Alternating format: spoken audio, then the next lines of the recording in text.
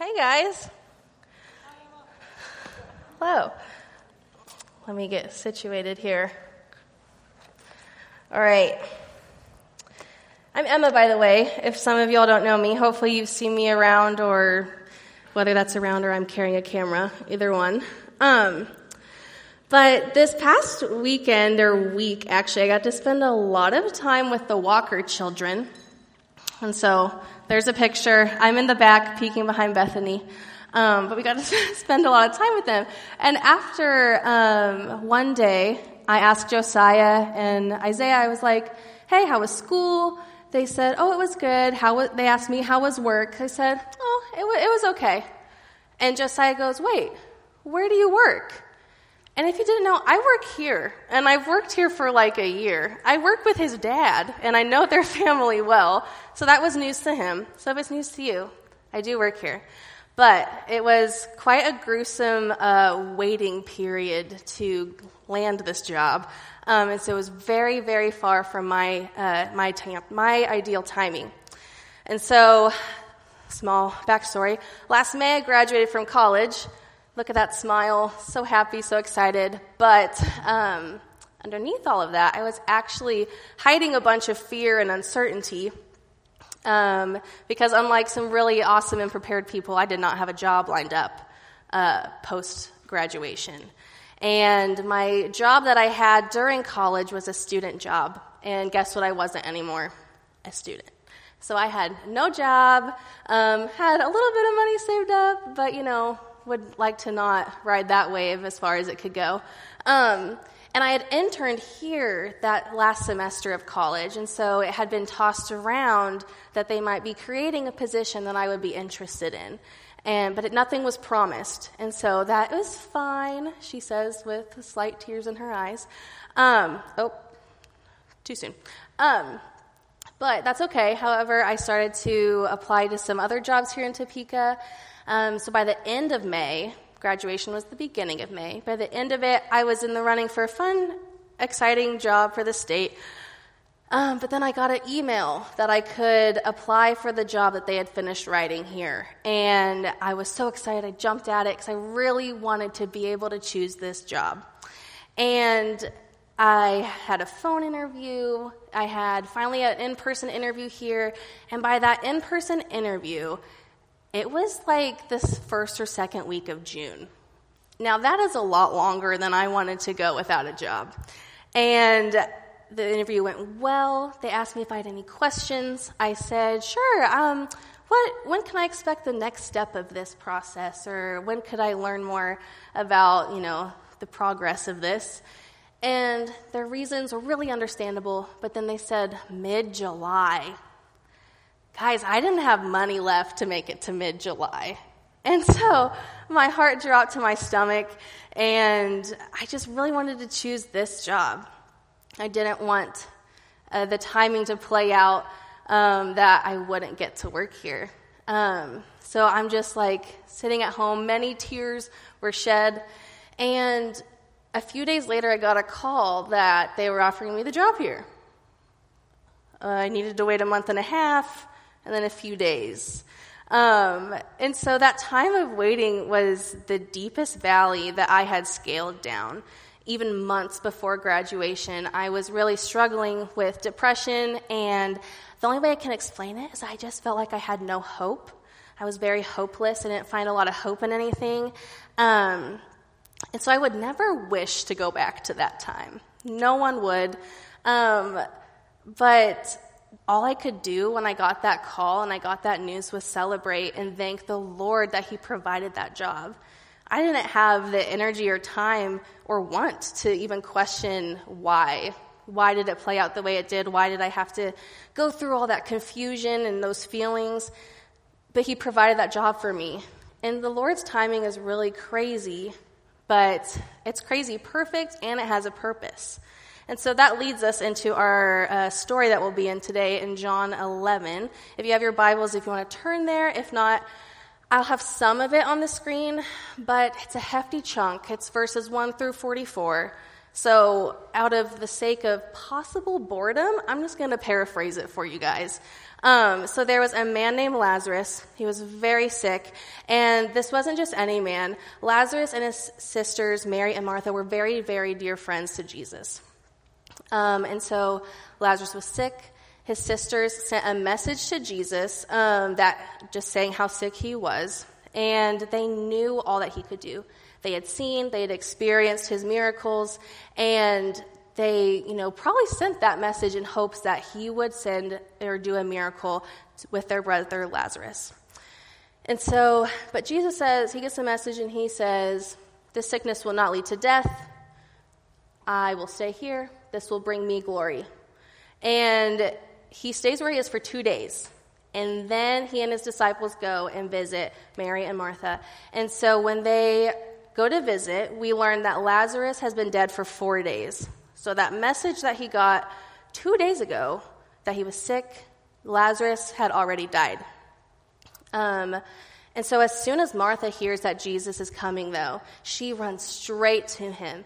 She leaves the house where Mary decided to stay. She stayed back with this big crowd of mourners and people to comfort them. So she stayed back at the house. Martha went to meet Jesus, and the first thing she said to him was, Lord, if only you had been here, my brother would not have died, but I know that God will give you whatever you ask.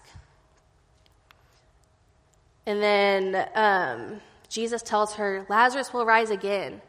And Martha, although she didn't beg for Jesus to raise her brother back to life, she most likely took his response to not intend that he would perform a miracle. So she answered back with more of an eternal perspective. She agrees that, yes, he will rise again. He will rise again on the last day. And then Jesus tells her, I am the resurrection and the life. Oh, there we go. I am the resurrection and the life. Anyone who believes in me will live even after dying. Everyone who lives in me and believes in me will never die. And he asks her, do you believe this, Martha? And she tells him, yes, Lord, I have always believed you are the Messiah. I have always believed that you are the Son of God, that you have come to this earth from God. And so Martha goes back to the house and tells Mary that Jesus is there and wants to see her. So Mary leaves the house. She goes straight to him, but the crowd that was with her follows her. And so when she gets to Jesus, and she also says, Lord, if only you had been here, my brother would not have died. And when Jesus sees her weeping and crying, and he also sees the crowd that had followed weeping and crying, the scripture says that he became deeply troubled with anger. And now we have the shortest verse in the Bible, which is just Jesus wept. We'll come back to that. But Jesus has them take him to Lazarus' tomb, where he looks to the heavens and he prays, Father, thank you for hearing me. You always hear me, but I say this out loud so that the people here will believe. And he calls out for Lazarus to come out of his tomb. Lazarus, come out. And he comes out, all still in his grave clothes. And so a man who was very, very dead for 4 days. Can you imagine him in a tomb outside in the heat for 4 days? He comes out breathing, alive, and healthy. And so, kind of like the story I told you before, and then this story of Lazarus rising from the dead, there is purpose in the waiting. The first purpose is that it glorifies God. And so, to glorify God is to recognize and worship him for all that he has done and his attributes. And so, in this scenario, let's be honest, that resurrecting somebody is way cooler than healing a sick person, right? You're raising someone from the dead. And it's safe to say that in regards to Jesus' other miracles, this was a huge miracle that he performed. Some of them were done with little to no preparation, like granting sight to a blind man. Some of them were done with few people knowing that there was even a miracle happening or that Jesus was involved at all. And then there were some done, and some took time to develop and become more obvious to us. Yet Jesus set this miracle up for maximum dramatic impact. And so part of that is that crowd followed Mary and Martha to Jesus. There was a crowd watching all of this happen. And so when we're in a circumstance of waiting and uncertainty, it's important that we bring the crowd along into that circumstance, or the people around you into it. This allows God's work to go just beyond you. This could be the few people in your community group sitting next to you, or even some of your friends that don't come to Surge that are at school. This could, whatever your circumstance is, it could move them to believe in the work God is doing in your life. For some of you, you could be waiting for more independence, whether that be like more time to go hang with your friends. You're waiting to get to drive yourself places. You're waiting to get a job so you can have money for those independencies. Some of you have that summer mentality right now. You are just so deep in school that you are ready for it to just be done, waiting for that summer break. And some of you could just be waiting for your family life and your family situations to change, or for friendships and relationships to get better. Now, it's really hard for me to let people into my situation. I tend to lean on the pride side, and I don't really want people to know I'm struggling. So in my circumstance that I mentioned before, there were a lot of tears shed, and I finally told some of my closest friends that I was struggling with hopelessness amidst the waiting on getting a job. But they didn't have any answers for me, and they didn't need to. This just brought them in to experience the story that God was writing in that time. It allowed me to have people to lean on and to comfort me if I needed it in a time that I wanted to just isolate. But more importantly, it gives more people around you in that situation to celebrate when God brings you out of that season, when he does a good work in you. Now, I can only imagine the response that erupted after Lazarus came out of his grave. And unfortunately, after verse 44, when Lazarus is risen, we don't really see the reaction or the response. But Jesus opened a grave, and a very dead man came out fully healed. And unique to so many of his miracles, this was a moment of deliberate spectacle because of that crowd, because of the miracle he did by raising a dead man to life. It had an impact on the people watching it, but also on the people that heard from these eyewitnesses. It was huge. I can look back and see that God put this job at Fellowship in my lap, and also all that he did through me while waiting. And it all leads back to him. My faith was deepened, and it wasn't easy to lean on him. It was really hard, and I actually hung on to, a friend of mine pointed me to Psalm 13 in that time, and it's really a psalm of waiting, because it says, O Lord, how long will you forget me? Forever? How long will you look the other way? And that goes on for a couple more verses, but the end of it is, but I trust in your unfailing love. I will rejoice because you have rescued me. I sing to the Lord because he is good. Now, Mary and Martha, after Lazarus was alive again, like I said, we don't get to see that response. I so wish we could. But do you think that they saw their once dead and alive brother right in front of them and instead decided to turn to God and ask, why did he even have to die? Why did we have to wait this long? Why did we have to wait 4 days and grieve and mourn? I bet you that they ran to their brother and they hugged him, and then they ran into the arms of Jesus and they thanked him for bringing him back to life. So often we question during the waiting, but when God brings us out of it and we get the thing beyond our wants and needs, beyond our imagination that only God can do, we marvel and we celebrate. We don't question why he made us wait, because our eyes are opened to see the details behind the purpose of his waiting and his delay. And so, like I said earlier, I was put through the ringer in the waiting, and here in John 11, we know that Jesus felt everything that we feel. So it also shows us Jesus' great love for us. We hear so often how loving and compassionate Jesus is, and so whenever I read scripture like this where it talks about how deeply troubled and angry he was, I often get kind of confused, because our response to anger and different emotions like that are more on the negative side. We think if you're angry that your emotions are imbalanced, that they're reactionary, that they are a response to some feelings. But when Jesus was like this, when he had emotions, he just felt. He felt so deeply. And it all came from his perfect love and compassion for us.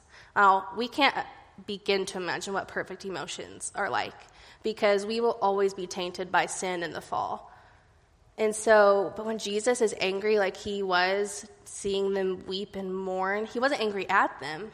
He was angry at the effect of sin and death and how it affects those that he loves so dearly.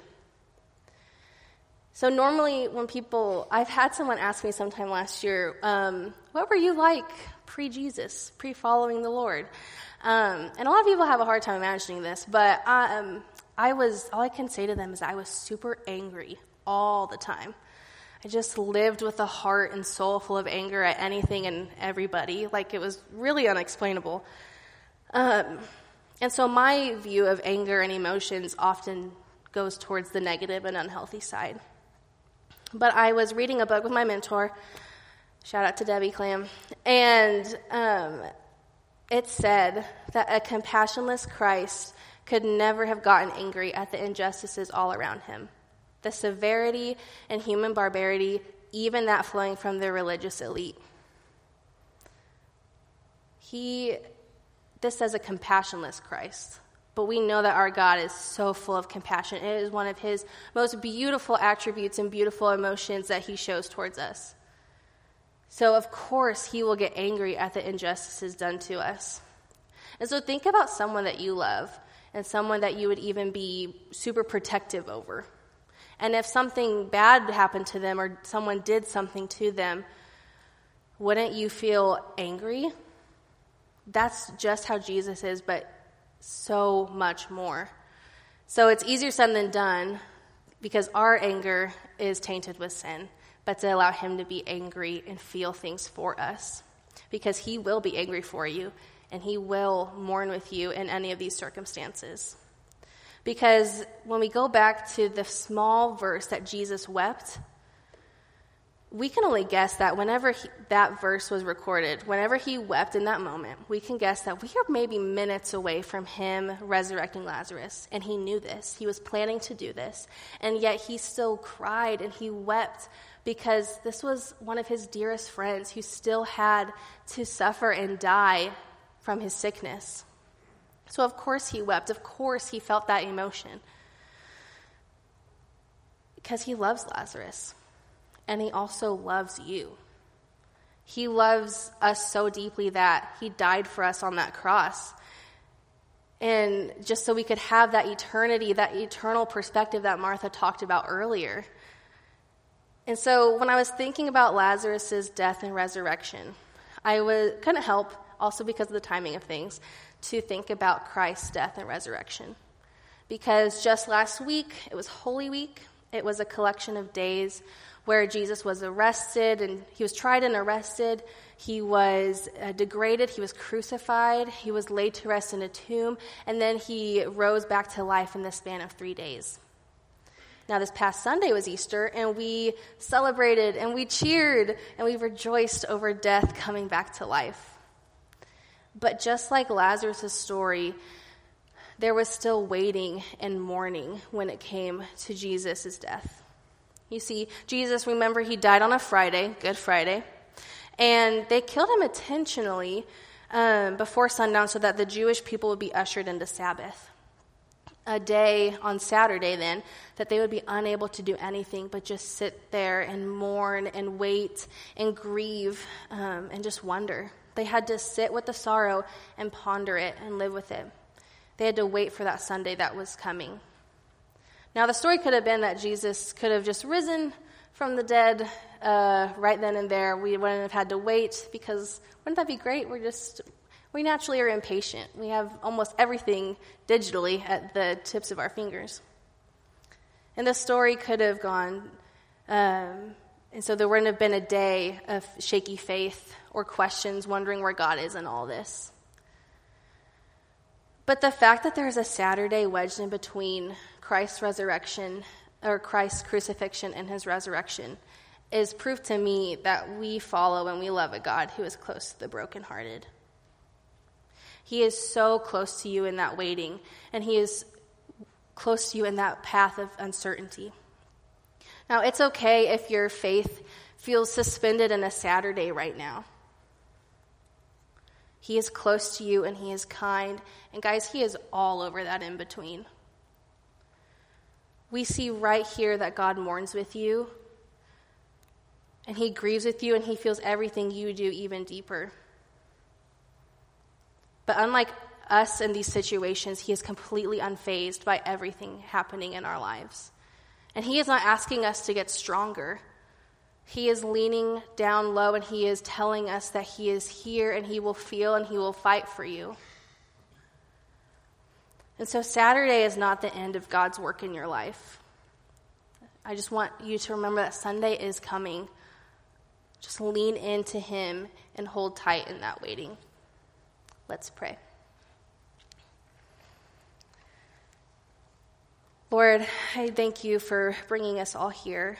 And Lord, I just thank you for bringing your son to die on that cross, and to, even before then, live that perfect life, so that we can mirror our lives to live like him.